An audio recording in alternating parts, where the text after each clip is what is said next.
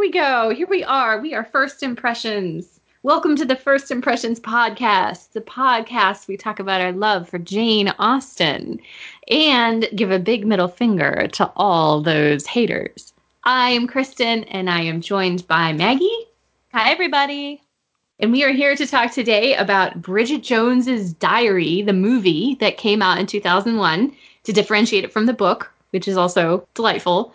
It's December, and it is, for those of you who celebrate Christmas, it's Christmas time, and I maintain that Bridget Jones's Diary is a Christmas movie, and so it seemed totally appropriate. Okay, right off the bat, Kristen, is it a Christmas movie or is it a New Year's movie? Oh, interesting. I love it. Well, it's sort of the two holidays are sort of always glommed together, right? But yes. But we open on New Year's Day, and it's basically like a year in the life because we end very close to New Year's again. So while there are Christmas decorations, because obviously people, leave up their stuff through New Year's, I think that this is, let's say it's a holiday movie. For sure. I mean, you got to put it in the Christmas canon, if only because when you turn it on and when you start it, yes, it's New Year, starts on New Year's Day, but the iconic shot of this movie is Bridget Jones' narration. It all began on New Year's Day in my 32nd year of being single. And it's when she meets Mark Darcy, played by Colin Firth. She says, ding dong, maybe mom had got it right. And he turns around and he is wearing the goofiest, huge reindeer jumper sweater, as we would say in America. And I remember reading Colin Firth being actually genuinely embarrassed when they had to do that shot of him turning around and then the tracking shot down to his midsection and this huge Rudolph the Red-Nosed Reindeer, picture on his sweater. I remember him saying I was humiliated because the crew could not stop laughing. And they had to do a million takes of it. I think it's funny. Well, I think it's funny that you think that's the iconic shot of the movie, because I think the iconic shot of the movie is when she's getting up to go into her bathroom and she's got last night's underwear stuck to her leg. Yes. Yes, it's so good. Oh, my God. Put last night's panties in the hamper. And she still just throws them on a pile of clothes. In the book. Okay, sorry. What were you saying about the reindeer sweater? Well, this is the classic moment, right? Okay, so Bridget Jones's Diary is loosely based on the plot of Pride and Prejudice. And at this beginning of the movie, when they both meet each other for the first time, they're being forced together by the machinations of the older generation who are trying to get Bridget a blind date, right, with Mark Darcy. They both make assumptions about each other based on the incredibly embarrassing holiday party attire that their parents have forced them to wear. So Mark Darcy, who's a sweetie at heart, apparently wears the stupid Christmas crap that his mom buys him, every year and gives it to him as a Christmas present. We all have the relative who will do that, like the mom or the grandma who's like, I bought you a t-shirt with Frosty the Snowman on it, right? Okay, but I love that shit. That's the difference. Yes, I'm like, yes. I love my Aunt Kim, who is the most wonderful person in the entire world. She knows I love ugly Christmas sweaters. And so she always gets me them, and I love them. They are currently downstairs ready for me to wear them throughout December. I have 6. Well, in this modern adaptation, it's Bridget Jones's mother who also forces her to wear an outfit that is extremely dated. As Bridget says in the voiceover, great, I was wearing a carpet, right? So this is when we're introduced to snooty Mark Darcy at a party, Bridget Jones, who's got the overbearing, silly mother with poor judgment, who is going to force her daughter into this floral three-piece suit sort of looking thing. Oh my God, with, the vest. Oh, the vest. Oh, and then the little collar with the little pleats on it. Oh, yeah, my God. So and as she says in the movie, you'll never get a boyfriend if it looks like you've just wandered out of Auschwitz. Oh, my God. So we were talking before, things that, obviously you're saying loose adaptation, things that are pulled from Pride and Prejudice. I would say right off the bat, Bridget's mom is horrifying, but I will say that she is not as publicly horrifying. She's more just like horrifying around Bridget, and her racism is definitely a huge, like, modern Mrs. Bennett, let's make her racist. Casually racist. 100%. I mean, yes. that is the eye rolling thing. We hope our like older generation parents won't pop out with like these incredibly casually racist observations.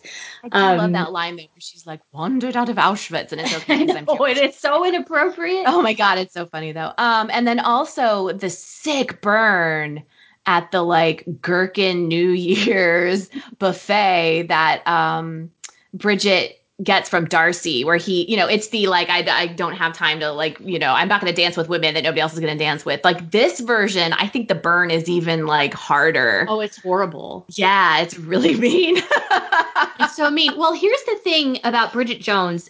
She's like Elizabeth Bennet, but instead of being the normal one who's got her shit together with her family all around her doing insane, crazy circus-like things, really this has updated the story and modernized it in a way. Helen Fielding, a journalist in Britain who wrote the original columns, they were just funny columns that the movie eventually became based on, really took the circus around Elizabeth Bennet and centered it in Elizabeth Bennet as like a modern life, trying to be a modern woman, have it all, woman in her 30s, trying to be a career girl and have this love life and make your parents happy and all this. It really does become overwhelming and you're pulled in multiple directions. And so that's but the Bridget chaos. Is embarrassing on her own. Like, let's not like she is no Elizabeth Bennet. She is super embarrassing. She always says the wrong thing, does the wrong thing. That's part of what that is very modern rom-com, right? Yeah. Like when they get it wrong, it's that the beautiful girl is like, oh, she falls down a lot. Ugh, it's so she's so quirky. But like Bridget actually screws up like quite a lot. Here's the thing about what I love about Bridget Jones' character and why she's so relatable is that people sort of let her fall on her face in a way. Like in the beginning, when she's talking to Mark Darcy and he gets a very bad impression from her, it's because she's saying, oh, are you staying up with your parents for New Year's? Oh, I was at a party last night. I wish I was lying with my head in the toilet like all sensible people. So, are you staying at your parents for New Year? Yes. You? Oh, no. I was in London at a party last night, so I'm afraid I'm a bit hungover. Wish I could be lying with my head in the toilet like all normal people. New Year's resolution, drink less.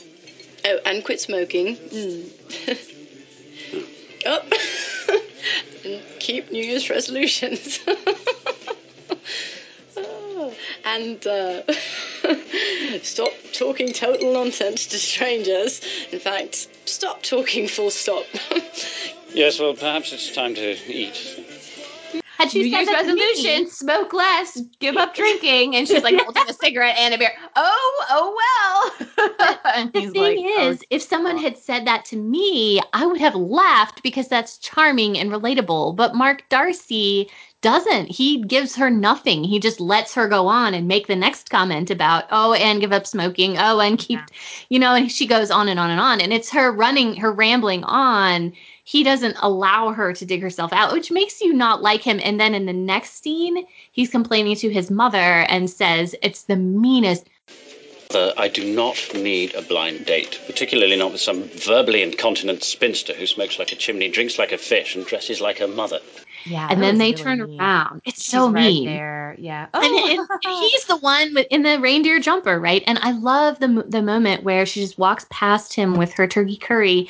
And this is when you get a nice sense of who Bridget Jones is, because she's just like, turkey curry, my favorite. She walks past him and she just gives him one flash of Renee Zellweger has these incredibly blue eyes, right? So she just looks over and gives him one flash of the blue eyes as she like walks past. And then she's like, and you're like, yeah, you hold your head high, girl. But then you transfer the scene back into the incredibly epic performance of All by Myself by Celine Dion. She goes home and gets drunk and sits there in her pajamas and sings along with the song and drums along with the song. Like her feelings really were hurt, and you see that. I don't know. I think that Bridget Jones, I'm sure a lot of people find her really, this movie is not going to be for everyone. Some people are going to hate her, right? But there's the reason why this was so successful, I think, is like Renee Zellweger's performance she's so likable. Like, you just really, really want her to not stick her foot in her mouth all the time. You really root for Bridget. Like, this movie wouldn't work if you didn't really root for her. Yeah, you want her to come out on top. I do have to say at the outset, though, I'm really sick of Hollywood being like, this woman is fat. And like Renee Zellweger, first of all, Renee Zellweger's never been fat. She like definitely gained weight for this role. But this is Hollywood fat, right? Like, come on. It's a normal person's size. Yeah. Even like smaller. When I was at my heaviest, Bridget Jones was far lighter than I was. Do you know what I mean? And so it's like, it doesn't make you feel good when you're watching it and everyone's like talking about her like she's huge, when you're just like, this is Renee Zellweger, okay? She's lovely. It's not that being large doesn't mean you're not lovely. I mean, look, I have a lot of hangups about this stuff, obviously, but it just makes me mad about this movie that she's supposed to be like very overweight and sensitive about it, and she doesn't. It's just Hollywood. In the actual book, the book you can read, it's a series of episodic sort of columns where like her columns bound her diary, together, right? Isn't it like kind of like her diary?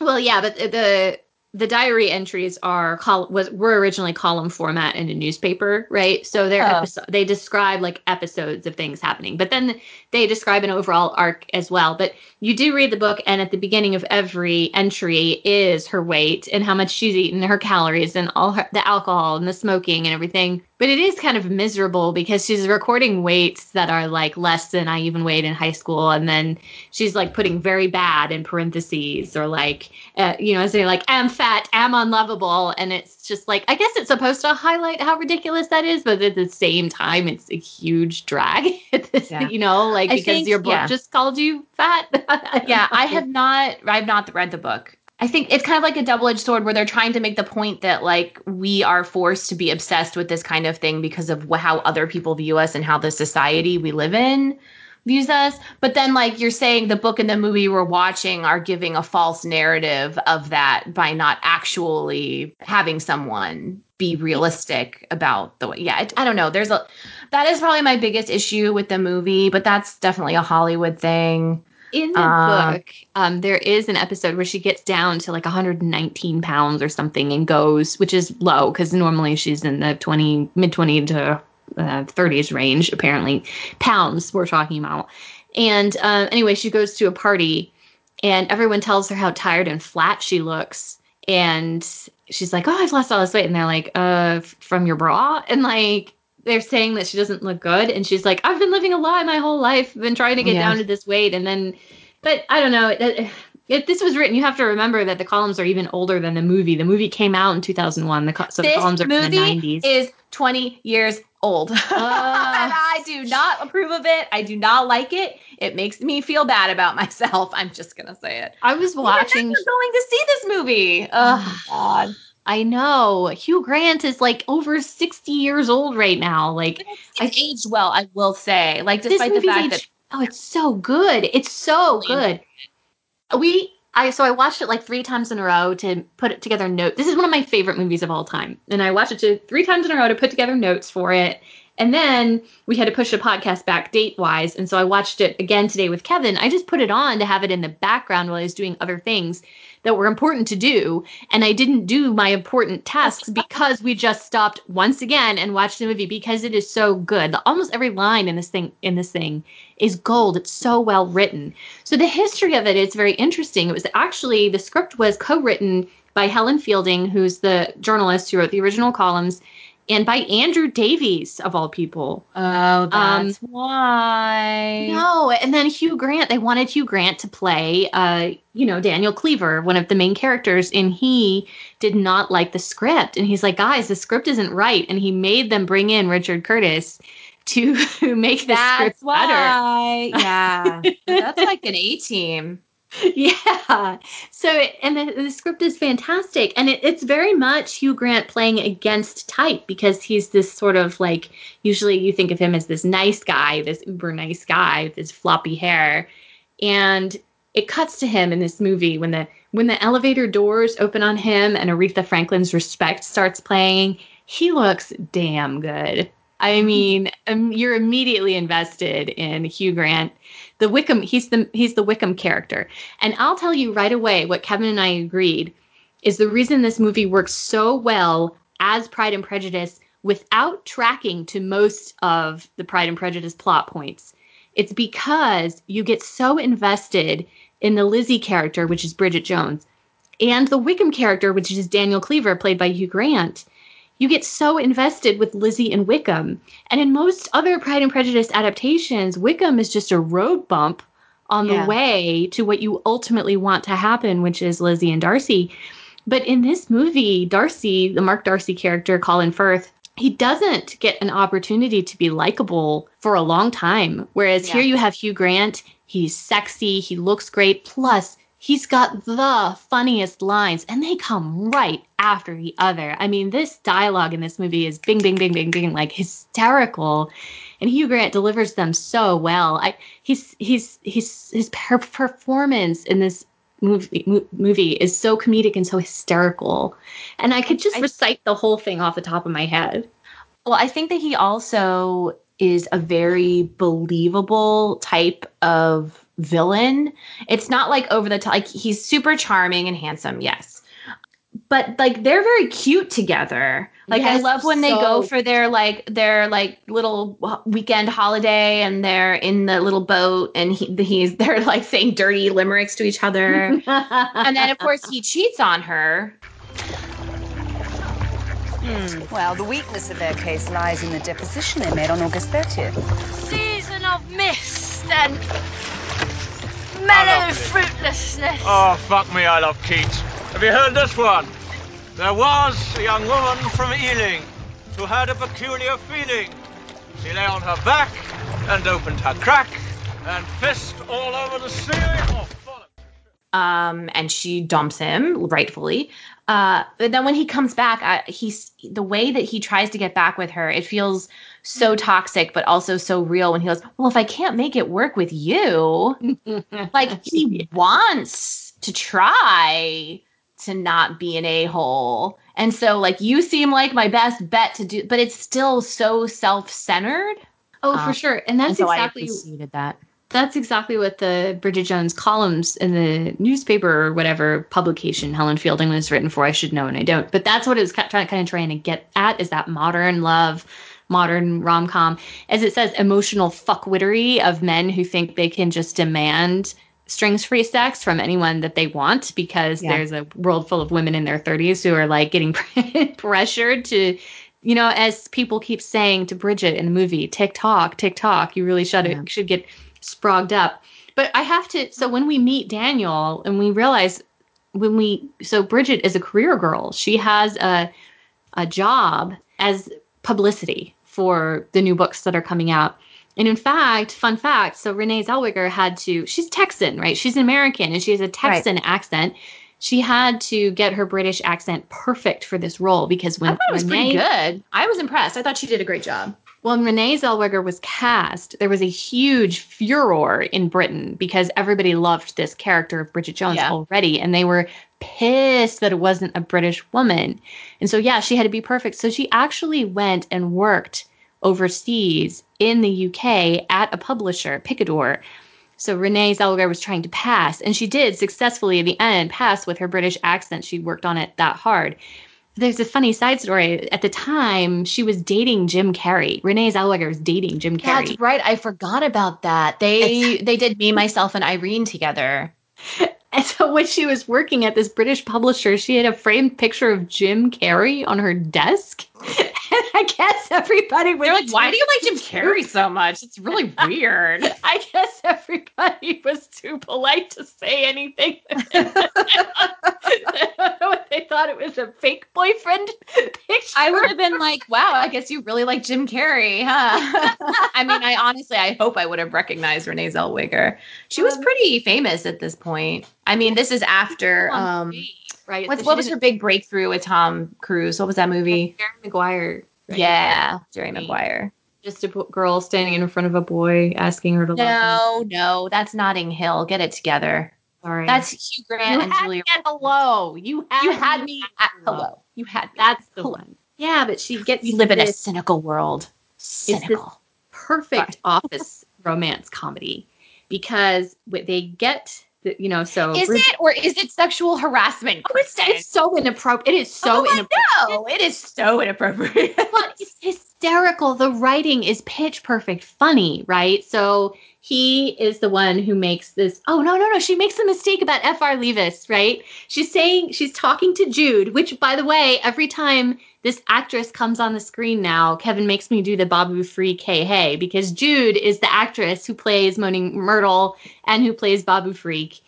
And so I'm glad you brought that up, because we need to just so that everyone knows that we're keeping track. Our Harry Potter actor count in this movie is 3. We have Gemma Jones, who plays Bridget's mom, who is Nurse Pomfrey, right? Madame Pomfrey. Is that right? That's her name, right? Gemma Jones. Yeah, but it's Madame Pomfrey, right? I Madame just don't want to Pomfrey. embarrass myself. Okay, thank you. I have pregnancy brain, and so sometimes I say stupid things. We have Jim Broadbent, who is Bridget's dad, who is Professor Slughorn. And we have Shirley Henderson, who plays one of her friends, Jude, who is Moaning Myrtle. We've got 3 Harry Potter actors. Yes, and I bet we have more, because there's such a sprinkling of classic British character actor in this movie, including Paul Brook, who plays Mr. Tits Pervert, aka Mr. Fitzherbert, who just Fitzherbert. yeah, he is hysterical and pops up in everything. He's been like a bazillion British shows. And then there also, by the way, guys, Crispin Bonham Carter. Yeah, he has a cameo. How fun is that? Non-speaking role Cutie. in 2 different scenes. You can see him at the launch of Kafka's Motorbike, the book launch in the movie, and you can see him when Bridget quits. It's just, I would never have recognized him 1,000 years without that blonde curly hair. Yeah, just Google it if you want to see the screen. Yeah, just Google it. Yeah, and I was reading, I was doing, quote, research for this, which meant just reading, like, top 10 things you didn't know about Bridget Jones's Diary. BuzzFeed. Articles online. There's going to be a lot of those next year, which is the 20th, 2021 will be the actual 20th anniversary. There's going to be a lot of that stuff. I promise you. Oh, for sure. But, so, Jude, right, so Bridget works in an office. She works in an office with Daniel Cleaver, played by Hugh Grant, and so much comedy is centered around them IMing each other. But back in like 2001, I guess this was still much more new, and the things that they say to each other are so funny. They are so risque. Like that very first message he sends her, like, Jones, you appear to have forgotten your skirt. Is skirt off sick? He really kind of went out on a limb there, because that is kind of risque, and she totally jumps on it, and she's like, how dare you sexually harass me in this manner? I know. Shut up, please. I am very busy and important. P.S. How dare you sexually harass me in this impertinent Skirt is manner. neither absent nor sick. Skirt is present. Yeah, and then she wears a see-through blouse. That was that was rad. Blouse with the bra, and and said you sexually harassed me. He's like, oh, incredibly mortified to have caused offense. Will avoid all non-PC overtones in future. P.S. Like your tits in that top. Their dialogue is so crackling in these scenes. And Perpetua, I feel like this movie works because so much, as with Pride and Prejudice itself, this movie works not only on the strengths of the principles, but on the comedy chops of the supporting actors. Because not only do you have like Perpetua, who is her slightly senior and therefore thinks she's in charge of me sort of coworker. Perpetua. But you also have Bridget's 3 friends, Jude, love her friends, and Shazza, the journalist who loves to say fuck, and then Tom, played by James Callis, who is an incredible actor. James Callis, let me just say, I love him from the sci-fi, recent. It's not really that recent, but Battlestar Galactica. He's so good. Oh my God. So good. He's so good in that voice work too. He does a lot of animated voice work, and he's very good in all of that too. His drama chops are great, but in this movie, his comedy chops are so good that it really just lifts this movie from being like good to great. Can I share a story? I have to share a story. Yeah, please. So I was watching the scene where Bridget is like narrating, introducing her friends. Like, oh, this is Jude. She calls me from her office crying in the bathroom about some guy. Tom, he's gay. He had a hit 10 years ago. He's been living off the royalties. He was like a one-hit pop wonder, blah, blah, blah. And then she's talking about Shazza. She says fuck a lot. And then the character's like, fuck them all. And Kristen and I were at the same time having a text conversation. She literally texted me, fuck them, like right after the Shazza character said it, and I died. It was so funny. It was just like one of those random alignments of, I don't even remember what we were talking about, but it was just one of those random alignments of the universe that made me so happy. Yeah, this one definitely has a language warning on it, kids. Oh, yeah. Well, there's a part later I was going to bring up. Okay, no little ears listen to this podcast right now, okay? Because we always have a like mature audience on our Jane Austen podcast. So this movie is British. They're all British, set in Britain. And there's a character, Julian, who is Bridget Jones's mother's new boyfriend, right? Because, of course, in this movie, Bridget Jones's mom has left Bridget Jones's dad. That's the family. She's almost like the Lydia character in a way. At one point, Julian, this incredibly cultured guy who is on TV all the time and is like selling this jewelry, is getting a manicure. And it cuts to him. Bridget Jones' mom is talking about how he has a terrible temper, right? So it cuts to him and he says, "Careful, you hand-fisted cunt." And like that in America, honestly, the only part of the movie that I feel doesn't work is the stuff with her mom and Julian. Not because like I get that her like mom feels neglected by her dad, so she hooks up with another guy. Like that's all fine. I understand that. I don't understand like what her mom's first job is. She just like demos things, I guess, in like a department store. But then she ends up shacking up with Julian and ending up his assistant on Home Shopping Network. And there's a lot in there that I don't understand how that happens. And I'm wondering if there's deleted scenes. Now, you said in the book he is not white. He's from a different country. He's Portuguese. And actually, some have leveled kind of a racism charge in the book because it is kind of a Lydia situation. She elopes in a way. She leaves her husband to be with this guy she meets in Portugal on vacation in Portugal. And it turns out that he has been scamming all of their friends, like the Alconberries, right? Una Alconberry and all this, with fake timeshares.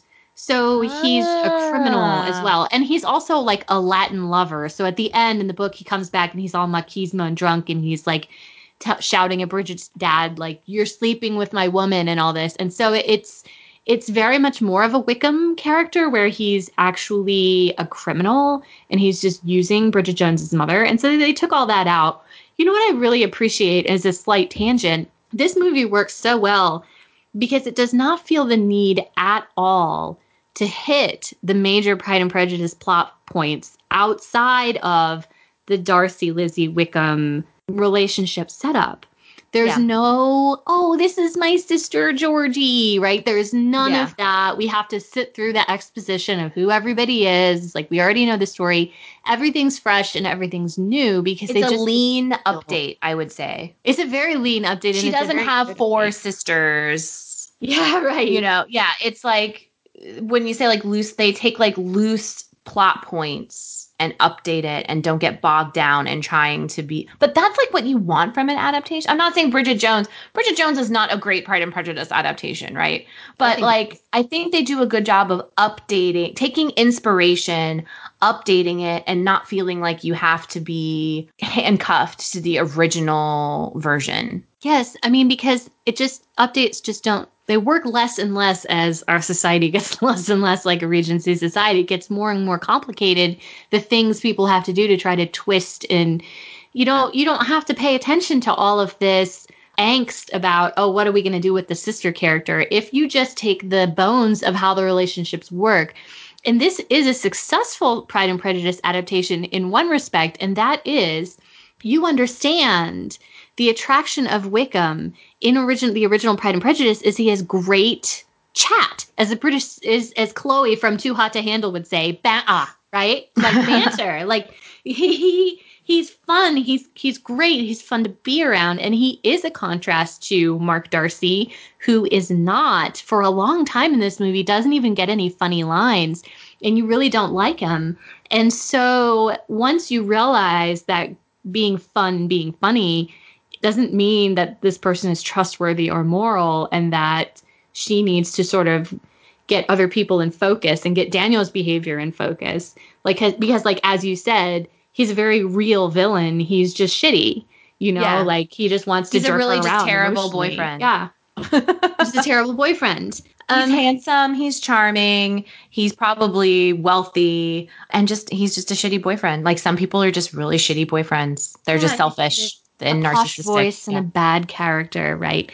But no, I wanted to go back to talking about James Callis, who plays Tom, because he has two of the best comedic beats, I think, in this entire film are from him, and he's just a supporting character. But in the scene where they introduce all of the friends, right, and he's the pop star, and he says, well, I think a well-timed blowjob, right? Is that Cleaver chap still as cute as ever? Oh, God, yes.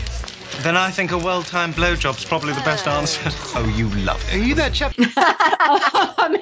But no, she's narrating it, and they go out and they get drunk because she's made this faux pas at the office. And she says, at least now I'm in my 30s, I can hold my drink. And it cuts to the cab and her falling out of the cab. At least now I'm in my 30s, I can hold my drink. Oops. Mind the step. She's fine. Drive on. I read somewhere, and I could not verify this, but I read somewhere that James Callis improv. That was ad-libbed. It's the funniest lines in the movie. And then the other funny line is that later in the movie, even though there's no duel in Pride and Prejudice, there is sort of a duel in Oh my God, so because Hugh Grant and Colin Firth fight. Yeah. They fight at one point.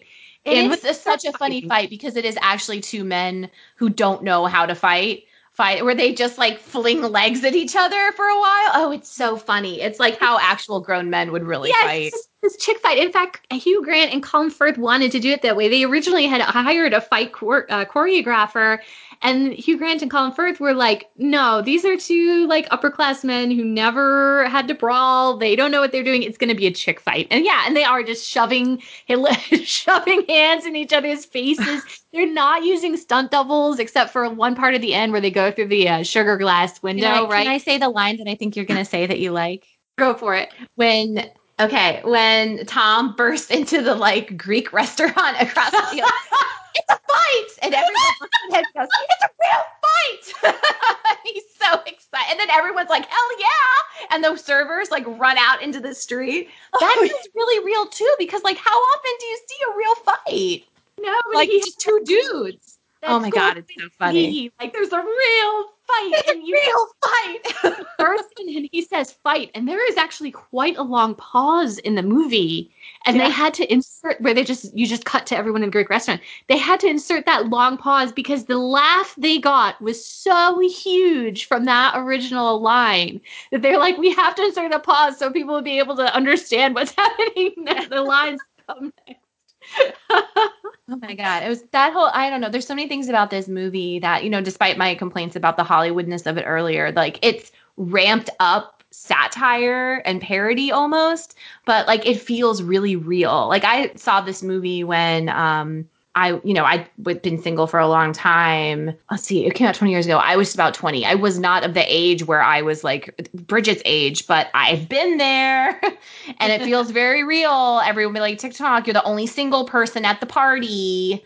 Or like if there was a real fight, you'd be excited.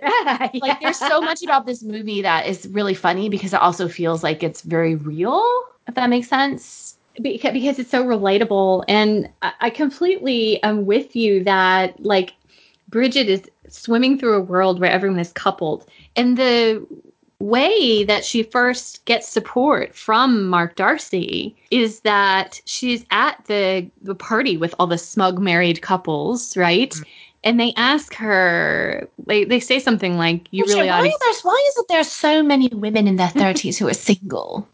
And she makes that horrible joke that nobody laughs at where it's like, I don't know, it probably doesn't help that underneath our clothes, our entire bodies are covered in scales, which I laughed at, but we're supposed to feel like the joke fell flat. Anyway, what I was going to say is there's another part where she is saying, tell me. She tries to fight back. She says, tell me, is it 1 in 4 marriages that end in divorce these days, or is it 1 in 3? And Mark Darcy looks up and says 1 in 3 because he's trying to give her, he himself, this is sort of like the thing they've done to Mark Darcy's character to make him a little bit less imperturbable and impenetrable than the real Mr. Darcy character. We know that Mark Darcy is divorced. And it's the lie that Wickham tells, that Hugh Grant's character, Daniel, tells Bridget, oh, Mark Darcy, he stole my fiance. He stole my fiance. Yeah. When it's a weird lie because it's exactly the opposite of the truth, which is Daniel Cleaver has slept with Mark Darcy's wife. He's the reason for Mark Darcy's divorce. So once we find that out, that's the big aha moment where we realize the Wickham character was bad, but imposed on Bridget as being the good guy. The truth is very easily discovered with that. Yeah, it was a weird lie because the truth is very easily discovered. I agree. But what makes us start loving Mark Darcy is the support that he provides to Bridget in that conversation is kind of the first time he's supportive. And then he also is supportive by giving Bridget her first big break. When Bridget works at the he also television. tells her at the end of that party, though, is when he says, I like you just as you are. That's kind of like the first proposal scene, I guess, but where she's like, what? Like, he comes down to talk to her. She's putting on her coat and she's like, what? I've had a terrible night. Whatever you're going to say to me, I really don't need to hear it. I know I'm embarrassing. I know I'm awful. And he's like, no, I actually just like you the way you are. It's very sweet. He does this is like the first proposal, right? He comes down, he goes, I don't think you're an idiot at all, right? But then he goes this Darcy proposal route of listing all the things that are ridiculous about him. What? I don't think you're an idiot at all. I mean, there are elements of the ridiculous about you. Your mother's pretty interesting. And you really are an appallingly bad public speaker. And you tend to let whatever's in your head come out of your mouth without much consideration of the consequences. I realized that when I met you at the turkey curry buffet that I was unforgivably rude and wearing a reindeer jumper that my mother had given me the day before. But the thing is, what I'm trying to say very inarticulately is that, in fact, perhaps despite appearances, I like you very much. Apart from the smoking and the drinking and the vulgar mother and the verbal diarrhea. No, I like you very much. Just as you are. Mark, we really are making progress on the case in here. So it does that thing where he says, I like you, but then lists all the things that are wrong with her, which is like the classic Darcy proposal, which is another great parallel. But then at the end, he does come out with, no, I like you just as you are, not, and then it cuts right to her having a dinner with her friends. And Jude says, not cleverer, not prettier, not with slightly bigger breasts and a slightly smaller nose. Like, they can't wrap their head around the fact that, because they're always trying to improve to get, their men or whatever to seal the deal. But I was going to say, Darcy is also heroic in that he gets Bridget the interview that she needs to have a big break in her career. At this point, she's moved to television. Human rights lawyer, which is so rad. Yes. And he tells his clients not to give any interviews because he knows Bridget has had a hard time and needs a big break. But what I love about it is that he is not responsible for the success of the interview. Bridget just needed that big break, and it's her skill and personality that gets her where she needs to be. So I love that kind of heroism. Does a really good job. She's good at that job. She freaking kills it. Yes, exactly. Which is heroism in that he's just really just sort of giving her a chance to shine. Well, I mean, she misses getting any, they're coming out of the courthouse. She misses getting any, like, even B-roll of them because she's in line to buy cigarettes. And she's like, oh God, I'm going to get sacked. And then I love his little suit that he's wearing too. Can we just talk about Mark Darcy's court outfit? It's very cool. Isn't that what they all have to wear? I don't know. I think that he has like a very posh version. They all have to wear some kind of like robe. but I don't know if they all have that very cool like pinstripe thing going on. It's He pinstripe, does. yeah. He looks very Yeah. I don't know where you were going next, but I just want to pause for a second and acknowledge how awesome it is that Colin Firth actually agreed to be in this movie. Because, for a long time after Pride and Prejudice, he really wanted to get away. It was insane. It was like, remember Leo and Titanic? Like, people lost their minds. And he wanted to get completely away from that. He made things like The English Patient, where he played a total asshole, gained a lot of weight for a role. He wanted to be in films that were completely different from that. And to come back 6 years later and be in a film where he's literally playing another character named Darcy, I thought was so fun. I just have so much respect for him for recognizing that this was going to be a really fun movie and just going for it. Yeah, and he's great in it. And point of order, he actually was in The English Patient before he was in Pride and Prejudice. Okay, whatever. Just so you know. But yes, actually, in fact, I was watching a ton of interviews with Hugh Grant, and he was talking about how he was sad because he knew that Colin Firth's character was going to get the girl, and Colin Firth's character was going to win the movie. But then he was like, I got all the best lines. Yeah. And I just love that he was glorying, and every time he got to say, I bet you did, you dirty bitch, or something like that. No funny business, just full sex. But actually, what I was going to say is Colin Firth really gets to grow in the end, and he gets some of the sexy lines. Like when he goes to Bridget's apartment after the interview, she's kind of teasing him about the naked in my paddling pool thing. She goes, that's a pretty big age difference. It's pretty pervy, really. And he's like, yes, I like to think so. And that's the beginning of him.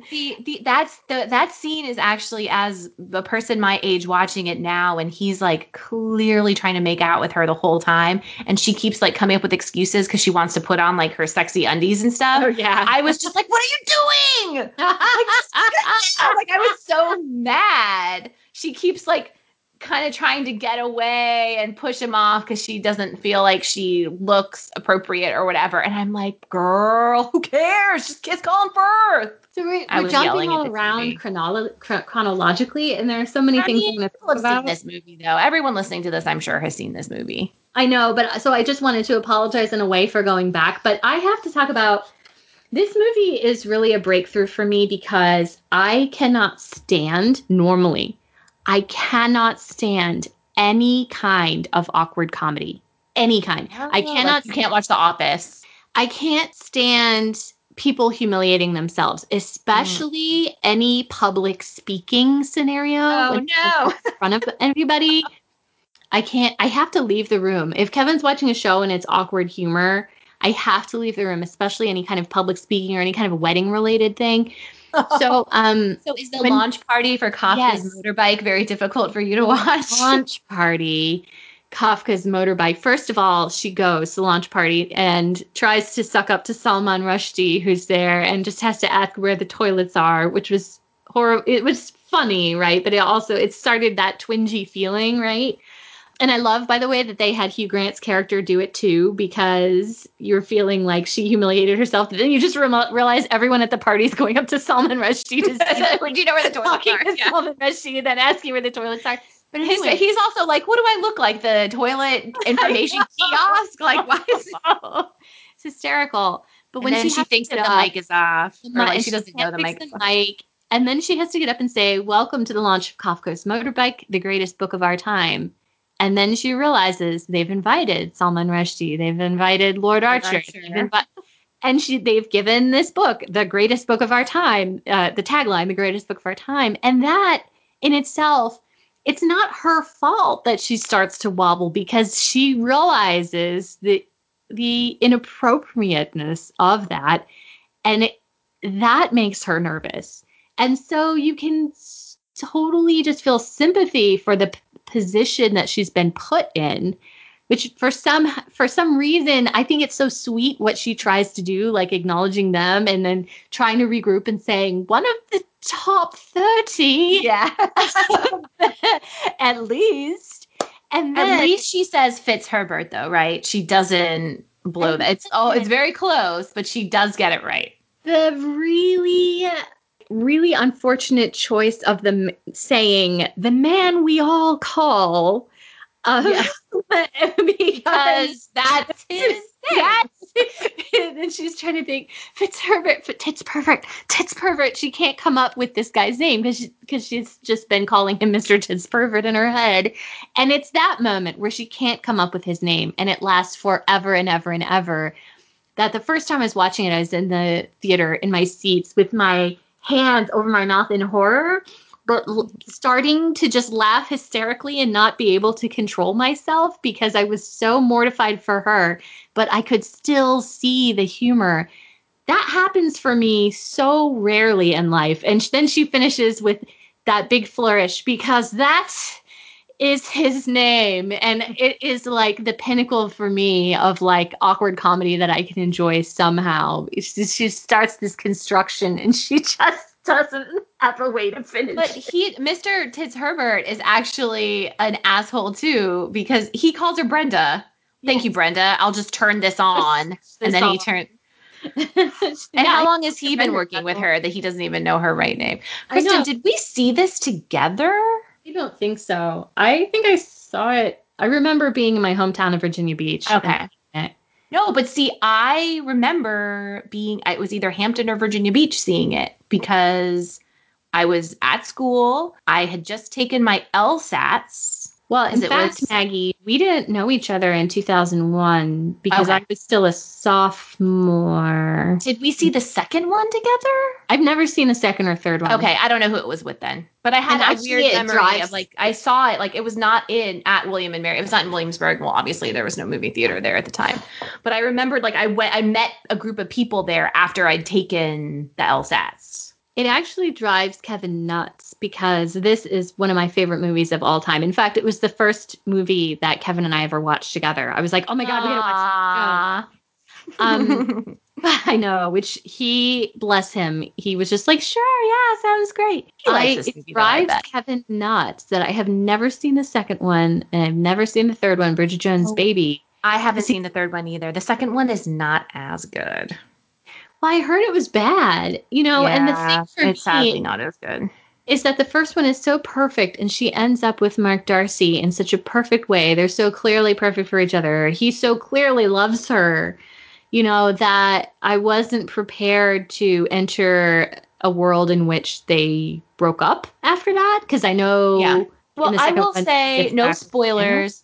No big spoilers. I will say that the first half of the movie feels again very grounded in reality. The reason they break up is because of her self-sabotaging. It's not some it's not some contrived ridiculous that stuff happens later.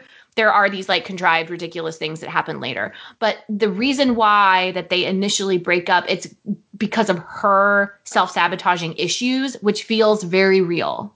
I could see someone like Bridget definitely doing what happens. But I won't tell you what happens in case you do watch it. But it goes off the rails after the first half, I would say. It's been a while since I saw it. And I never saw the third one, so I don't know. Well, and I don't like this Patrick Dempsey having been brought in. I'm like, stop trying to make Grey's Anatomy happen. I'm not going to watch Grey's Anatomy. Stop trying to shove it down. What did they call him? It was McDreamy? Oh, yeah. So randomly aside, I saw a picture of him recently in a magazine, and my mom was like, oh yeah, he's going to be back on Grey's Anatomy. And I was like, geez, that show's been on forever. 20 years. So apparently they're still trying to make Patrick Dempsey a thing. And to be fair, Bridget Jones' Baby came out way after Patrick Dempsey was famous for Grey's Anatomy. I was like, stop trying to shove a new person down my throat. Hugh Grant or get the fuck out. And if it had Hugh Grant in it, I would have watched it. Well, he's in the second one. Hugh Grant's in the second one. I know. But I didn't want to watch the breakup of Mark Darcy and Bridget Jones. I just don't. Very cute. I can't. And so Kevin gets mad. Very cute. Kevin gets so mad. He's like, because if a new Star Wars movie came out, you would never be able to make him not watch it, no matter how much he was mad about, what happened in it. He would still watch it. Real. That now we've crossed into this is some real talk. That's a whole other podcast, Kristen. Yes, it is. You know that the second movie has a happy ending too, though, right? Does it have a happy ending with Mark Darcy? You want me to tell you if it does or not? Yeah. It does. Okay. So it's just a temporary thing. Maybe I'll watch it. I don't know. Watch it together virtually. I'll see if I can figure out a way for us to watch it together if you're interested in doing that. I can walk you, hold your hand virtually through the but they end up together, Kristen. Spoiler for everybody listening to this. Who probably has also seen that movie, except everyone except for Kristen. I mean, come on. That's Colin Firth. Yeah, well, I don't know. I thought maybe they were going to flip the script and be like, oh, she's with Daniel Cleaver after all. She's the Wickham character.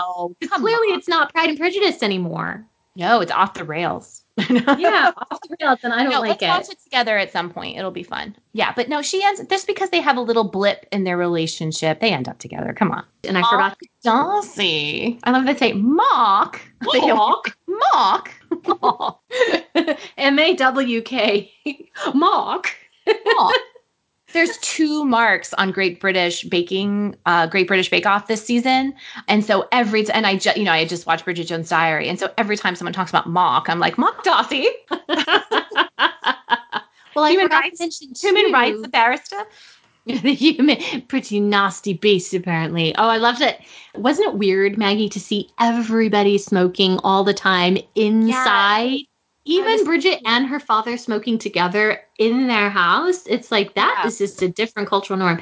But I wanted to say, too, at the launch, after her big crash and burn speech, there's a moment where we see that Mark Darcy is concerned that she's standing alone and smoking and looking sad, and he's going to go to her. And that's the moment we realize, even though what pisses me off, too, is at the launch when she sees him, she makes a crack about, oh, I'm very disappointed not to see my favorite reindeer jumper again, which she very much deserves to make a crack at him because he was so mean to her at that turkey curry buffet at the beginning.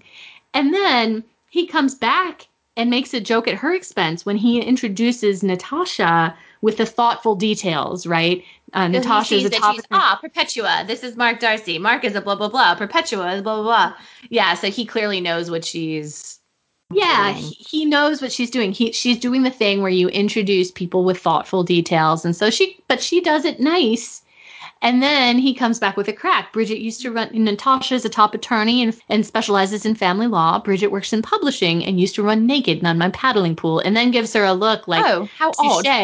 Like we're sparring together. But he doesn't deserve to get to be mad at Bridget for the crack about the reindeer jumper because he knows he was rude. I don't know. It bothers me every time. So at that point, you're still thinking he's trying to play with her a little bit. Yeah, I think he was trying to like flirt with her or like communicate with her on her, like be funny. Oh, like, but okay, I get it. I don't think Mark Darcy is as good because Natasha's like, how odd. Like nobody knows what to do with that information. That's true. He's just not as good at it. And I like that interpretation. I did not think he was trying to get a dig at her. I thought he was like trying to be funny. Oh, that's and everyone's just like, what the hell?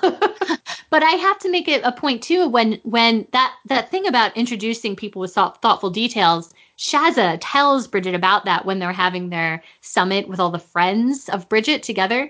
And do you notice she's doing it? She has a glass of wine in one hand, and she has a cocktail in the other hand. I thought it was like a salt they're both shaker. Her drinks. She's having dinner. Introducing her to. What is it that she says? It's really funny. She's like, so-and-so enjoys horseback. Sheila enjoys horseback riding, and Daniel enjoys publishing and comes all over your face. I love her friends. They're so funny. So many killer lines. Everybody gets just killer lines. Everybody's so good. Jim Broadbent is amazing. I just love him. Sad sack. I want to talk about, because you talked about the smoking. I said at the beginning of this podcast that I thought this movie aged very well. So, but I do let's talk about things that do kind of date it. Like, I don't think it's a huge product of its time. They don't talk about current events specifically, like actual historical events. There's no like real other TV or movie cultural milestones in it, but like people smoking a lot definitely changed. Lack of cell phones, Oh yeah. definitely a big change. I guess like The Office, IMing, like you were talking about, but honestly, I use Teams every day, and we do that. I'm trying to think of what else you could have that would be like this movie's a little dated. I don't think there's much. Maybe the Tarts and Vickers party, like the sexual harassment. Here's a big one, Maggie. Me Too things. Here's a big one, Maggie. Okay, so this movie came out in April 2001. Gotta say that I'd rather have a job wiping Saddam Hussein's ass.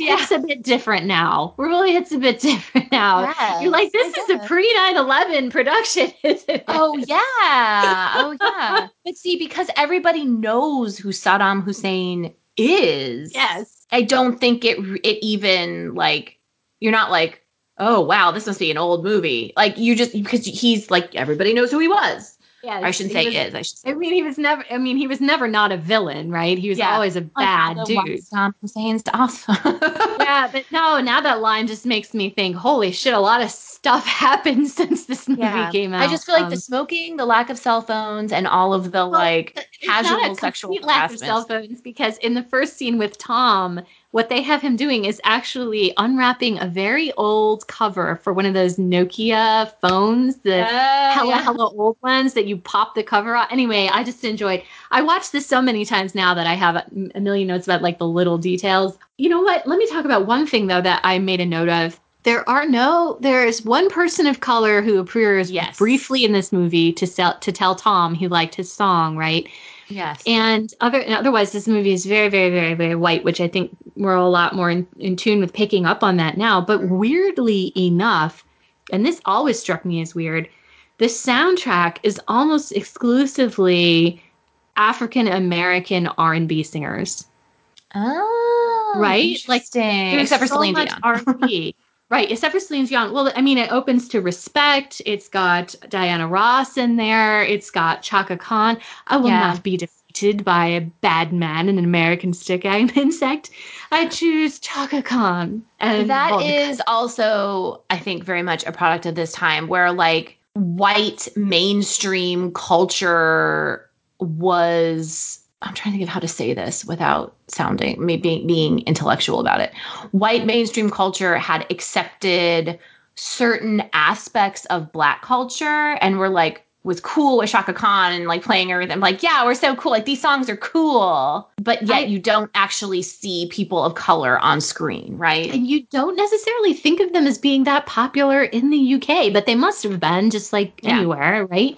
But yeah, Al Green and, you know, Stop, Look, Listen, Your Love and Me and Mrs. Jones. I had the soundtrack and like, it's so good. Though the big hit from this movie was the Robbie Jones version of Me and Mrs. Jones, which is a great, I mean, he did, I love Robbie Williams. A lot of people don't know who he is, but obviously in the UK, they very much know who he is. He's one of the biggest stars on the planet for a long time. Robbie Williams? Sorry. Do you not know who he is? Well, you said Robbie Jones, so I'm just making sure. Oh, no, Robbie Williams sang the song Me and Mrs. Jones. Over the end credits. Okay, gotcha. And he released an album after that was so popular of him doing like, I would say American songbook standards. But I don't know if they're actually considered American songbook because he's British, obviously. Anyway, so he's a huge British pop star and a white dude. And that was like the big breakout hit. But yeah, I didn't think about that. You're right. There's a lot of kind of classic R&B pop in this movie. Even the song that begins playing when she goes back to Daniel's apartment the first time, and it's Stop, Look, Listen for Your Love or whatever, your love all the time. And I didn't even know that song before this movie, and I have the soundtrack, and now anyway. But I wanted to talk about the panties, the big granny panties versus the scary knickers, and you don't know which one she chose.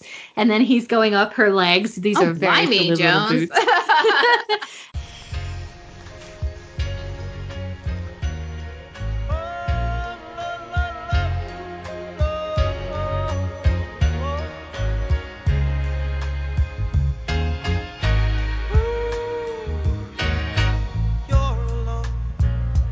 All the time. Does it ever puzzle you? Have you asked why you seem to fall in love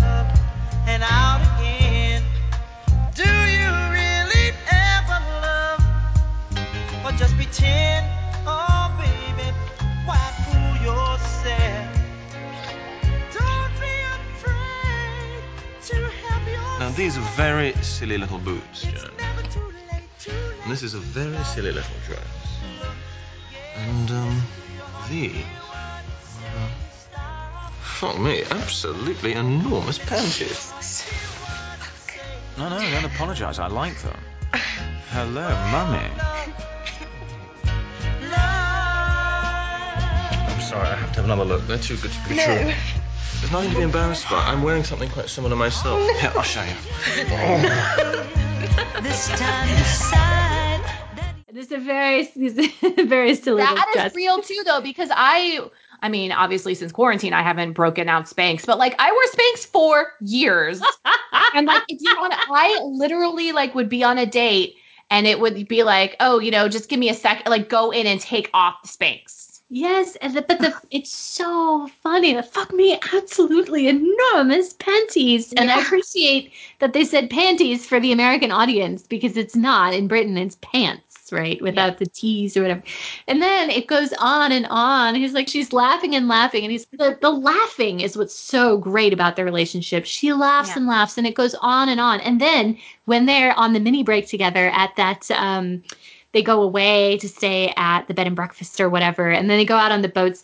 He tells me, just tell me we don't have to sit in little boats and read Ponzi And poetry it's to each exactly other. what they do.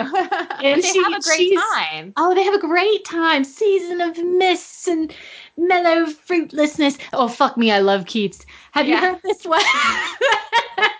Well, I think that they make Daniel really likable, which is really important for the movie. Like, you can't not like Daniel because you have to understand like why she's so broken up about it when he cheats on her and turns out that he's an asshole. And that's my point too. That makes Pride and Prejudice so much more powerful. That makes the true lesson at the core of it so much more powerful, is that just because you have great chemistry with someone, it doesn't mean that person is a good person. Yeah. Right. And speaking of that scene where they're in the little boats together, I love the scene.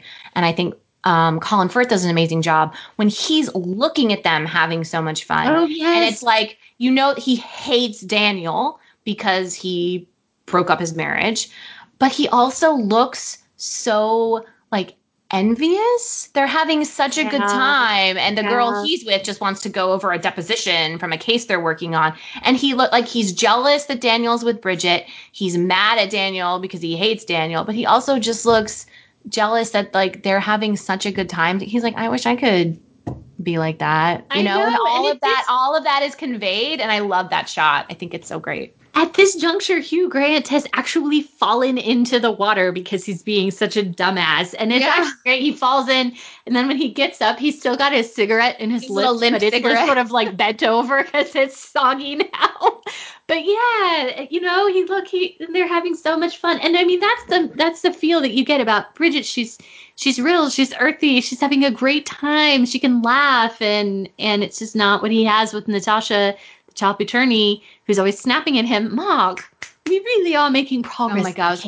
Or when Perpetua's like, who is that? He's gorgeous. And she goes, just give me time. Just give me time. And you're like, what a bitch. That happens at the launch. I noticed so many little things about this movie. Did you notice at the very end that Natasha, Mark Darcy's, bitchy girlfriend, she's the only person who asks Salman Rushdie a real question. She says, so how autobiographical are your works, Mr. Rushdie? Yeah. And he says, it's amazing. No one has ever asked me that before. And so she's the suck up, right? She's the nerd. And did you hear Salman Rushdie repeating what Bridget says to the fake FR leavers when she's really talking to? Isn't it a shame about Chechnya? And she's saying it's a vision of the searing wounds this century has inflicted on traditional masculinity. And then when it cuts away, Salman Rushdie's saying it to somebody else. So to give Bridget like that cred too. This is what bothers me about movies. One of the things that bothers me about movies is that when they cast two different actors or actresses that look really, really, really similar, when Daniel goes back to his apartment after, first of all, I want to shout out Britain for really sticking with the concept of fancy dress and fancy dress parties like Tarts and Vickers. Yeah. Bridget shows up to the Tarts and Vickers I would party. go to that party in a hot second. It sounds hilarious. Just to be and clear. fun. Yeah. But yeah, of Yeah. course, nobody tells her, so she shows up in her sexy bunny outfit, and everyone else is just in garden party clothes. I think I know what you're going to say here. I know what you're going to say. She goes back to Daniel's apartment. He's been mean to her and left and said, I got a big meeting anyway. And she finds out that Daniel is cheating on her. When she runs into the master bathroom and the door opens on a naked woman that Daniel has been sleeping with, the woman they cast is styled so similarly. You thought it was Natasha. I thought it was Natasha. Kristen, they just both have short hair. That's like the only... Not only do they both have short hair, they are both thin, white, tall, short hair, short brown hair with parts that sort of like stick out. And they both wear glasses at some point. I thought they looked completely different. They looked the same to me, and the only thing that saved me was Hugh Grant saying, "This is Laura She's American." Yeah, this is Laura from the New York office," and I'm like, "What? Natasha has a double identity?" I mean, I was so confused. Like, this movie has gone off the rails. What's happening? I know. No, Why did they cast two women with short brown hair? I must be face blind or something, because this happens to me a lot more than I would like, honestly. I am very certain that the woman who plays Laura is actually a model. Oh, yeah. This is interesting you said that, though, because I don't think that they really look alike. I thought that she had much more like an olive complexion than the woman who plays Natasha. But I have a lot of time distinguishing between blandly handsome actors. So, and also I had a lot of trouble. I know who they are, first of all. I know who Leonardo DiCaprio and Matt Damon are. But I had a lot of trouble in The Departed, that movie with Jack Nicholson, of keeping track of who was who, because for some reason, I mean, they're supposed to be on parallel paths, right? And I kept being like, wait, is that Leo or is that Matt Damon? I couldn't keep There's a lot of just like blandly handsome white actors right now, and I have a lot of trouble telling them apart in movies. So I'm face blind to those people. Handsome people. Yeah, well, that's exactly what I happened. mean. I don't mean it to be rude, but like the one that comes to mind is like Armie Hammer. Do you know who he is? Yes, I do. But like I'm sure he's a lovely guy and he's a good actor, but he just is always kind of like, if you were just like, get me a handsome actor, it's like, here's Armie Hammer, and then like there's other people like him that I just can't like figure out who they are. I don't know. Faye thinks I'm crazy, by the way, when I get confused as to who people are. I'm so with you. I guess I just have I just think all white people look the same, basically. I mean, yeah. If they have the same color hair, I'm totally lost. In the same similar I'm the hair. same way. Hairstyle is a huge way for me to distinguish characters. So like anime, I have no problem, even though a lot of those characters like will have the literal same face, because they all have such crazy hair. And I'm like, oh, well, that's the purple hair character. That's the like, anyway, they look completely different, but I can understand what you're saying. And it's then at the same time, it's like, God, how much sex does Daniel need? He's been sexing Bridget all weekend at this getaway mini break, and then he has to go home early to have sex with Laura, his New York office. I don't know. I love that. Oh, did you also, was it very difficult for you to watch the scene at their Christmas party? Oh, it's so hard. It's so horrible. So first of all, they like hint that he and Natasha are going to get engaged soon. And he's like, what the fuck? Like, no. But then they announce he's moving and Bridget's like, no, what a loss for Britain. She screams it out. Well, that's where she gets the opportunity to, it's like a second proposal, but not really, because really it's like her going to him and doing the same thing where she lists all of his negative qualities. So it's like he gets to, it's like if Lizzie Bennet got to propose to Darcy by just listing all of his negative qualities, which was kind of satisfying. But yeah, I can't watch it. It makes me cringe. In fact, this afternoon, Kevin had gone to the bathroom, so I just fast forwarded where she says, "Better dash of another party, mainly poofs." And Uncle Jeffrey is like, "Is she pissed?" Like being drunk. It's awful. Yeah, and the snowman tie. Okay, so let's. I think we can wrap it up. I love the end. I also I get nervous and stressed out about the end because he's moved to New York and he's told this new firm that he's coming and now he's about to rescind that. And that's very stressful for me for some reason. Oh, But you're so I totally cute. agree. I totally get why she keeps interrupting him when he's trying to kiss her to say, like, you're not going to New York then. Yeah. You're staying here. But yeah, no, that career thing stresses me out. I just need to get over it. But then when he leaves, so like you were saying, he's trying to kiss her. She wants to go put on the tiny knickers, which is a callback to what happened with Hugh Grant, right? Mm-hmm. So she goes to put on the tiny knickers. You knew they were going to have to involve the diary some way in the plot itself. So Mark Darcy. It's the only reason this works for me where he accidentally sees the diary is because she points at the pile of magazines that the diary is on and specifically says, I'll only be a minute here, read something. Yeah. Mm-hmm. I'm really glad they put that in and it wasn't him just like, dude, oh, look at this diary. Like she specifically says, like, look through this stuff. And so he is like, oh, okay. Uh-huh. And she does say some pretty mean stuff, but then she runs out in the snow. First of all, I heard that all Brits hate this because it never snows in London. It does not snow there that often because of the Gulf Stream. Yeah. And so she runs out. He leaves purportedly because he's seen this mean thing about him. No wonder his clever wife left him. Yeah, which is really mean, right? Yeah. Without saying, hey, Bridget, I saw you wrote this mean thing in your diary, so I'm going to go buy you another diary. Yeah, it is a little like, why wouldn't you be like, hey, I'll be right back or something before walking? She's just literally said, like, I'll be a minute. Like, it's not, you don't have time to walk down to the corner shop before I get back from the bathroom. And so she runs after him with no shoes on. There's like a pair of pants, like right there. She could have. Yeah, she just grabs the sneakers and a sweater. She was just wearing pants. She could have put the pants, but anyway, she puts the sneakers on, and she puts her little wrap around her, and she's running bare-assed through the streets of London to find her love. And then he comes out, and he's got this blank diary, and then you're so happy, and then they kiss with everybody staring at her bare bum with only knickers. Can I say something that might be a very minority opinion? Yes. I don't know if Colin Firth is a good kisser. Because every movie I see him in where he kisses someone, it's just like very tight-lipped. Like Love Actually. Same issue. And so oh God, what if Colin Firth listens to this and he thinks that he's not a good kisser? Okay, just cut this out, Kristen.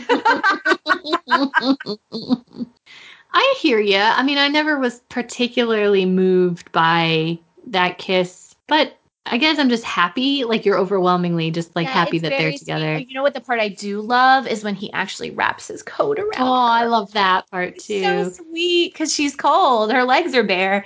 So he takes his big overcoat and he wraps it to include both of them. And it's very sweet. It's very. This movie is so good. It's just such a fun movie. I want to watch it again now. I having watched it 4 times in the last week and a half, I would totally turn it on again right now because it's so well written. What's that? Can we Netflix party during it? Is it on? Oh my God. My God. Yes, let's Netflix party. And as I said, it's not just well written, it's like every line is hysterical. I wonder how much of that is the cast. Like, I'm sure it is a great script, like, but I feel like they have such an amazing cast of like great character actors. Yes. And then you have like your Renee Zellweger, Hugh Grant, Colin Firth, kind of like pyramid that the whole structure stands with. And so like the 3 of them are completely great and solid. And then underneath them is just like this amazing cast of really funny people. Yeah, and a fantastic score and a fantastic, just everything was fantastic. I mean, the use of It's Raining Men for Colin Firth. That's also a cover too, though. That's the chick who was Ginger Spice. She had a big hit from this movie with that too. Nice. So great. Well, just the use of that song. I mean, the score obtrudes itself on your notice because of how good it is, right? Like how perfect every song is for the moment. Yeah, everything is just great. I mean, it's just a classic. It's just movie magic, right? Yeah. So it's not definitely not an adaptation of Pride and Prejudice. I would say it's inspired by. So I wouldn't really say like it fails or succeeds as an adaptation because I don't think it's trying to do that. Right. But I think it's just like huge thumbs up. I love this movie. It's so fun. Everybody go watch it again. It's a New Year's movie. Go watch it. Yes. If you have New Year's resolutions to make, this is a perfect movie to get you in the mood for it. Bridget can get her shit together, because she actually does get her shit together. Like, we have real growth of her character. Like, when Daniel comes back, she's like, that's not good enough for me. When he says, if I can't make it with you, let's give it a try. And she's like, that's not good enough for me. I'm not anymore. I'm not looking for that. And she gets her career together. She gets self-respect. I don't know. It's really good. It's just fun. It's a great movie. Cool. Well, that's all I really had. I have some movie facts. Toni Collette and Kate Winslet were both considered for Bridget, but had other commitments or whatever, or didn't want to do it. I love Toni Collette. I think that something like Muriel's Wedding was a much better, I don't know what the date is on that, if that was before, but I love that movie, and I think she is fantastic in it. So if it was one of those either or, I think that everything happened the way it was supposed to.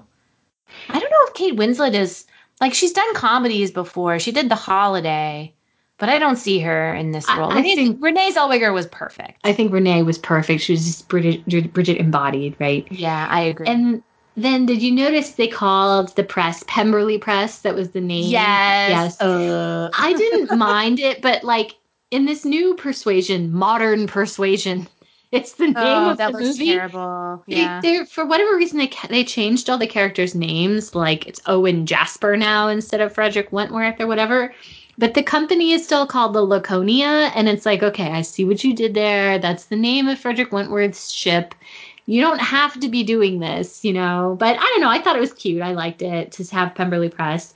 But why, you don't need all of these little touchstones. You don't need to take up valuable time and shoe leather and audience attention saying, here, I'm proving it's Persuasion because I included this little detail. You don't need to do that. Yeah. Well, we're talking about a separate movie now, Kristen. Yes, I know. And, people were like, why make this, modern Persuasion looks like a comedy? I'm like, hey, why not make Persuasion a comedy? If you just ditch a bunch of plot that gets in your way and use the bones of whatever story you need, I'm all for that. I think that's better than here's my sister Georgie, right? I know I keep coming back to this. It's just become a shorthand with me now. So anyway, and then the other thing, I said a lot of this stuff already. These are all my notes, but the other thing that Hugh Grant said in that interview I was referencing is that the men, Hugh Grant and Colin Firth were primping and fussing and trying to be all attractive with their wardrobe and their makeup and their hair. But Renee just got to lay around and swill beer and drink, and eat pizza and she didn't have she just has a normal 30-something wash and wear kind of hairstyle. And, she wasn't totally plucked into perfection or whatever. So she just didn't have, it was totally different than a typical movie with a starlet in her trailer or whatever. So. For sure. I'm hoping that next year for the 20th anniversary, we'll get some Vulture or Entertainment Weekly, or maybe even The Atlantic. Someone will do a really big oral history of Bridget Jones where they get all the people involved with the production and everyone shares fun stories and talks about how they made it. I love those type of things. Yeah, I hope that they do something like that. That would be really fun. The oral history of Bridget Jones' Diary. I would be so into that. I would be so there. Yeah, the oral history, comes all over your face.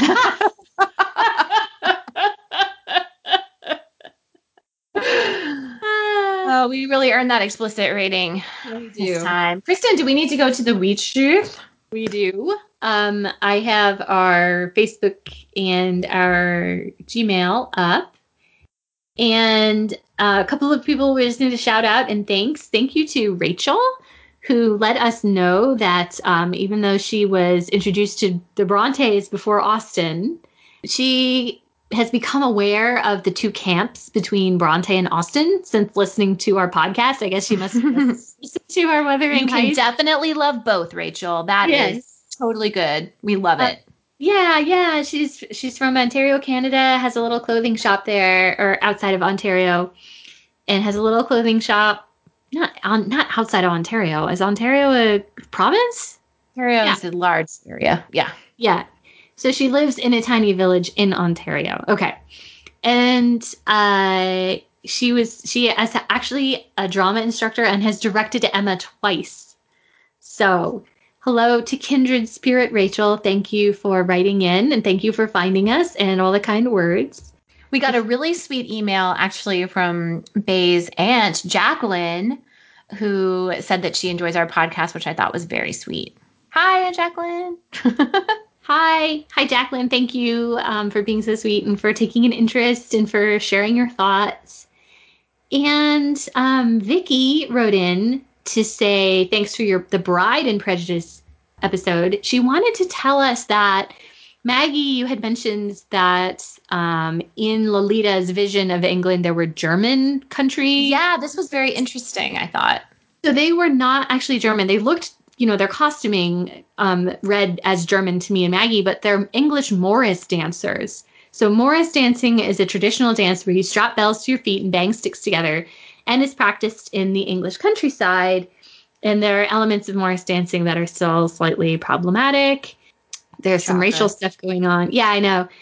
Vicky's saying, I wonder if this is perhaps part of the film's fun. India is so often stereotyped in Western films. Yeah. So they're playfully repaying the favor a little. So they have the dream sequence with an incredibly twee and old-fashioned view of the English countryside. I think 100%. 100%. Yeah. And, what's funny is when I was rereading the Bridget Jones's Diary book, there's a reference to Morris dancers in there. So originally when I would have read it, I would have not understood that at all. And it just went over my head. But now I'm like, oh my God, once you learn about something, then it's appears. You see it everywhere. Yeah. Everywhere. Yeah. Thanks, Vicky. Vicky also says about Bride and Prejudice, she loves a few little nods to the Austen fans, like when Mr. Coley is touring, giving everyone a tour of his house, he throws open a closet and says, just look at this closet, which is a nod to like shelves in the closet, happy thought indeed. Shelves in the closet. Which I completely agree. I loved that too when you pointed it out. And shout out to Daisy, who wrote to us to say, just found your podcast and have you considered doing Austenland? And yes, I think we need to. You and I did see that one together in the theater. I definitely remember that. And I think we should totally do Austenland as our January episode, if it's okay with you, Maggie. Yeah, absolutely. That's fine with me. We got to get these in before this baby pops out of me. Yeah. Yeah. I will. I mean, depends on how you feel, but I can always line up some other, like, either guest hosts or panels or whatever for March and April and beyond to, like, if you rather not worry about it at all. So that is completely up to you. So I am due March 3rd. I have a feeling that it will be sooner than that. So probably mid to late February. I think I only need like a month or two really off from the podcast just because it's like a fun thing. It's not like work where it's every day. Yeah. But that's completely up to you. If you don't want to have a hiatus, I give you my blessing. Oh, thank you. To have episodes without me on them. But I don't think I'll need like a huge long break, but it's totally up to you, Kristen. Cool. You're the boss. We'll surely Kristen's the boss, y'all. And at least for right now, we know we have a fun January episode lined up. Yeah, so we also got people, just to mention this in case anyone else was wondering it, on our Facebook page, we did a question like, hey, when are you guys going to finish the 1995 Pride and Prejudice? I don't see the last two parts of that. Kristen and I like to save that for when we are together geographically can record in the same room with our commentaries. And obviously that has not been possible this year because of COVID. So, but we will eventually finish that. We promise. We just like to do it when we're together because it's special. We were actually going to do it when you got married, but that week was such a whirlwind that we just didn't get a chance. You had to write an amazing speech that would make everybody cry. Oh, yeah. I composed like 95% of that like the day of. No, that's not what you're supposed to say, that you worked on it so long. No, and I was so nervous. I kind of had the bones of it, but I hadn't practiced at all because so busy practicing my reading because I also did a reading for Maggie's wedding. And I think it was only 10 minutes before I did the speech. I had so many Fizzy Bennetts, the cocktail at Maggie, the signature cocktail at Maggie's wedding. And I was just like sitting there, like, because I didn't have an ending. I didn't have a toast. because I remember that you had used the line, "I could not have parted with you to anyone less worthy" at Selvy's wedding. And I was sitting there and I was like, oh, could you believe things would end in this happy way? I could and I do. It came to me and it was like a flash. And I was like, I know how I'm going to end it. Thank God. And it was Well, like, it was very meaningful too, because actually when Bay and I got engaged, that's what I texted Kristen. Yes, I got to when tell I the told story her. about our texting. So it was back and very forth. sweet. Yeah, and she brought the house down, and everyone cried. Everyone was laughing. It was wonderful. And she's man, I cried. So that's why I thought it was so funny when just now you were saying like you get so stressed out about people speaking God. at weddings because you were so good. Oh, thanks. Yeah, no, I get it. It's adrenaline is what it is. It's just once I get up in front of people, I get this adrenaline rush and it makes me totally disassociate. So I'm glad we got it videoed because I wouldn't have remembered saying If you need anyone to give a speech at your wedding or a toast, I can personally recommend Chris. Or you should go on Cameo. And then you can record like birthday greetings and all of that stuff for people because you did a great job. Oh, thank you. I appreciate it. You're welcome. Do we have any other reader mail to discuss? And if we don't specifically, if you send us a message or an email and we don't specifically mention it, don't be insulted or anything. It's just that sometimes we get a lot, but we are so appreciative and we read everything and we try to respond to everybody. So we really appreciate it. Yes, I think we have responded to almost everyone who's ever messaged us. And if we forgot to mention on here, it's just that we usually just have to go through really fast before the episode and find everything. And sometimes we're just not that organized. So we apologize if we left anybody else. But we love you all. And thank you so much for listening. And well, wait, we have to. Well, it's the end of this is our last episode of 2020, I believe, right? I think so. So we have to say, Happy Hanukkah, which is coming up. Happy Saturnalia. Merry Christmas. Happy New Year. I think everyone's excited to put 2020 in the rear view. Hopefully 2021 we can be with our loved ones again. Yeah, so it's been a crazy year for sure.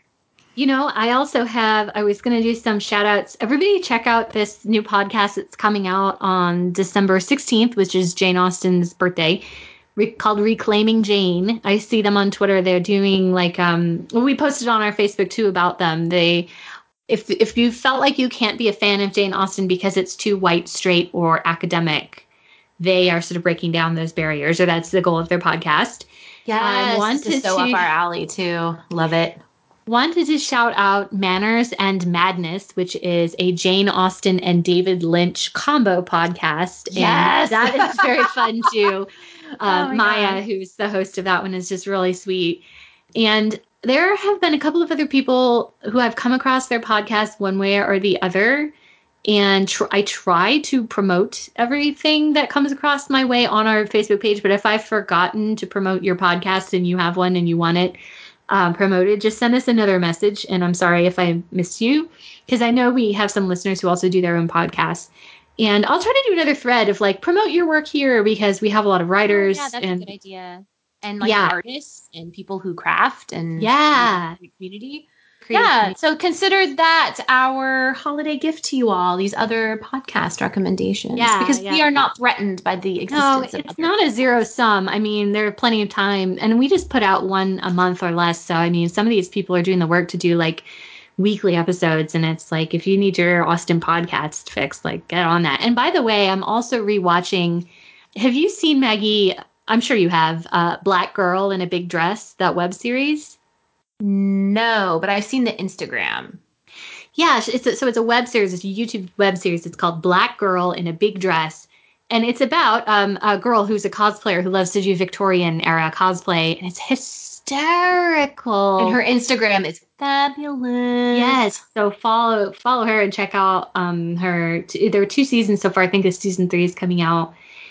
And so I think the last thing we should mention is remember Christmas Day. Oh yeah, on Netflix. Bridgerton is coming out, so that's very exciting. Tell everybody what Bridgerton is if they don't know really quickly. Oh, don't have me do it. I don't know. I've never read the books. Okay, so Julia Quinn, I think, is the name of the author. It's a Sean. So Shonda Rhimes, though, like, and I'm like, I don't know. Now here's my like 5-minute spiel. But like, Shonda Rhimes is a very prominent, famous American showrunner. Like, she did Grey's Anatomy. And so she is in charge of adapting this series of like Regency novels for Netflix. But what I'm really excited about is how diverse the cast looks, and it just looks really fun. Yeah, and the books are really fun too. They're Regency romances, and they contain a gossip column, like a Regency or a gossip column. It's called Lady It's Whistledown. Gossip Girl meets Regency. Yes, exactly. Basically. And so if you check out the books, I think the first. But is it going to have It does not have Kristen Bell doing snarky voiceover, but it does have Julie Andrews doing snarky nice. voiceover. Yeah, no, I'm pretty sure that she is the voice of the gossip columnist, which is amazing. The first one in the series is called The Duke and I. And Julia Quinn, the books are good. I've read a bunch of them, so check them out if you can't wait for Christmas Day. But Christmas Day, Bridgerton, the series, is going to premiere. And Bianca Hernandez of Drunk Austin, her Twitter handle, @bookhoarding, doing a live tweet. So awesome. At book hoarding, like hoarding, like a huge hoard of books. Yeah, not like the other interpretation. Yes. Yeah. HOARDER. Hoarder. Yes. Hoarding. Yeah. No, yeah, but I'm just selling it like you were saying. Yeah. Okay, got it. Yeah. All right. So, having said all of that, we have delighted you long enough. Bye, everyone. Have a wonderful new year. We'll see you in 2021. See you soon. Bye.